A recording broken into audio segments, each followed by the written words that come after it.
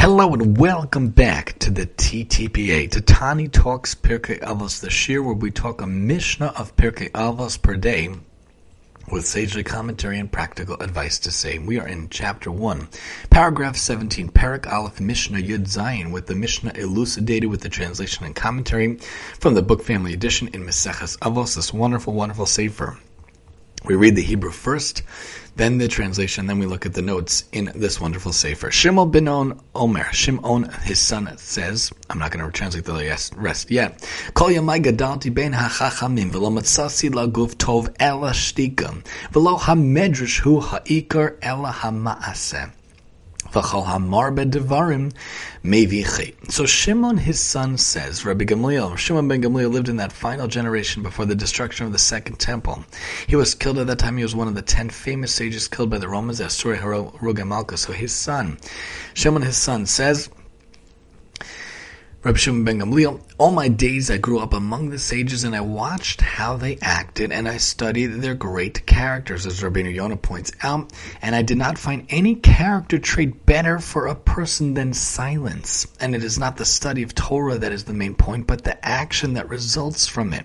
That is the performance of its commandments. Whoever talks too much brings sin. Many, many different statements here that are totally epic and totally important and apropos and applicable to our lives. Silence is really golden. It's like a golden rule. Be silent. Be better to be considered a fool than to open your mouth and be proved a fool in your life, which is a very famous phrase from secular culture also.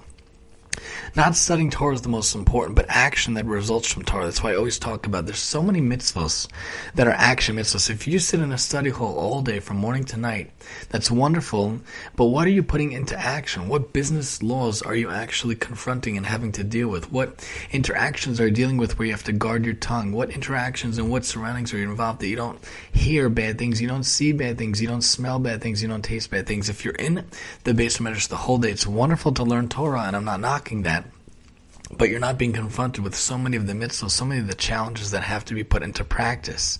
The ma'aseh is the ikar. You can't just be a hermit your whole life. So many mitzvahs require us to get up, get out, and do. When confronted with people speaking gossip, what do we do? When confronted with people stealing at a company, God forbid you see such a thing as your own company, what do we do? When we see people charging interest unfairly, what do we do? Someone overcharges, undercharges, what do we do? If you're in the study hall the whole day, that's wonderful, but you're not going to be able to overcome any of these challenges, get the schar for it, and actually put the mitzvahs into effect. The notes point out, when a person is insulted or provoked, the best response is to remain silent. And I actually find this is true when being confronted by a narcissist or a masochist or a person who is passive-aggressive. I've dealt with many of these different people in my own life, whether personally or professionally. Unfortunately, I've had to deal with this for a long time.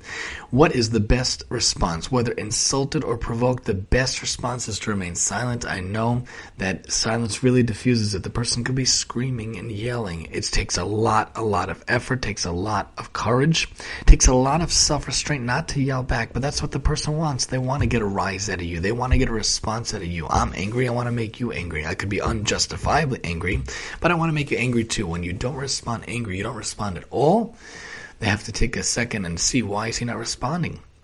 Why is he not answering? And if you are going to answer it, I think it has to be in a very soft manner, in a very soft tone, and with a very soft effect. But better to be silent than to respond. A person should resist the urge to respond with a sharp answer of his own, as Rav points out, because this will only lead to further attacks. By remaining silent, a person's body is spared the agitation and anguish that would result from further heated exchanges. I could tell you, when I am provoked, I get very angry. It's almost like I feel a beast rising from within.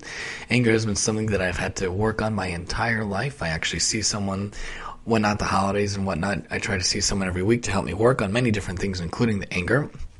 Baruch Hashem, I don't yell and scream and throw things and punch things, but I don't always use the best voice or the best tone when responding to different things and different people and the like, but it's something we have to work on, all of us, in our life. But we know that there are heated exchanges that can happen if we're involved in these kind of things. For a person's own discipline, for his person's own self-control, for his person's own humility, he'll be richly rewarded by God if he remains quiet, as Machzor Vitri Malganovos points out. Others explain this to be a general principle of life. A wise person should limit his speech to things that are necessary. To words of Torah and matters of mitzvah, much speech is about things that are forbidden, for example, gossip that leads to lashon hara. But even when it is not, it is about unimportant matters and foolishness, and wise people should avoid it. Of course, there are times when talking about worldly matters is necessary, like earning a living, but this too should be limited to what is really necessary, as Rambam points out in Rabbeinu Yonah. The notes point out, performance of the commandments are really the most important. This is a continuation of Rabbi Shimon ben Gamliel's previous statement about the value of silence. We can see the great virtue of silence from the fact that it is sometimes better not to speak even words of Torah. Although there is a great reward for studying and teaching Torah, it is not given for studying and teaching alone, but fulfilling all of its commandments. Someone who does not live up to what he learns and teaches is better off remaining silent and not teaching words of Torah, as Rav and Machzor Vitry points out. And whoever talks too much brings sin. Very easy to see that. The more a person talks, the more likely it is he will say something forbidden, as Rambam points out. Therefore, even if a person does not observe the advice given at the beginning of the Mishnah to avoid unnecessary speech, he should at least be careful not to speak too much, as Derech Chaim points out. Furthermore, even an excess of seemingly proper talk can lead to sin. After God told Adam and Eve in this week's Parsha, we're in Bereshis, after Hashem told Adam and Chava not to eat from the tree of knowledge, Chava told the serpent they were not allowed to even touch the tree, which was a fatal flaw. The serpent then pushed her against the tree. She added this thing, and then said, just as you did not die after touching the tree, so too you will not die after eating from it. Her extra words, although well-intended, resulted in her eating the fruit, as Rav points out. So remember, silence is really the best virtue. Silence is golden, especially when attacked by narcissists, especially when attacked by unstable people, people with mental health issues, people with issues in general, people with explosive personalities, people with argumentative and very difficult personalities. In general, silence is a golden rule for all walks of life, for all people you interact with. Performing the mitzvahs are more important than studying about them. The action, the performance, that's what we need to do, especially when confronted with so many challenges in our life. And talking too much really brings sin. Easy to see that. So make sure to be silent and to perform those mitzvahs, and you'll be golden in this life and hopefully for many days to come. Join us next time as we finish off Perek Aleph, Chapter 1 here on the TTPA, talking about what the world stands upon, not just what the world was created for. And join us next time here on the TTPA, and I'm your host, Tani.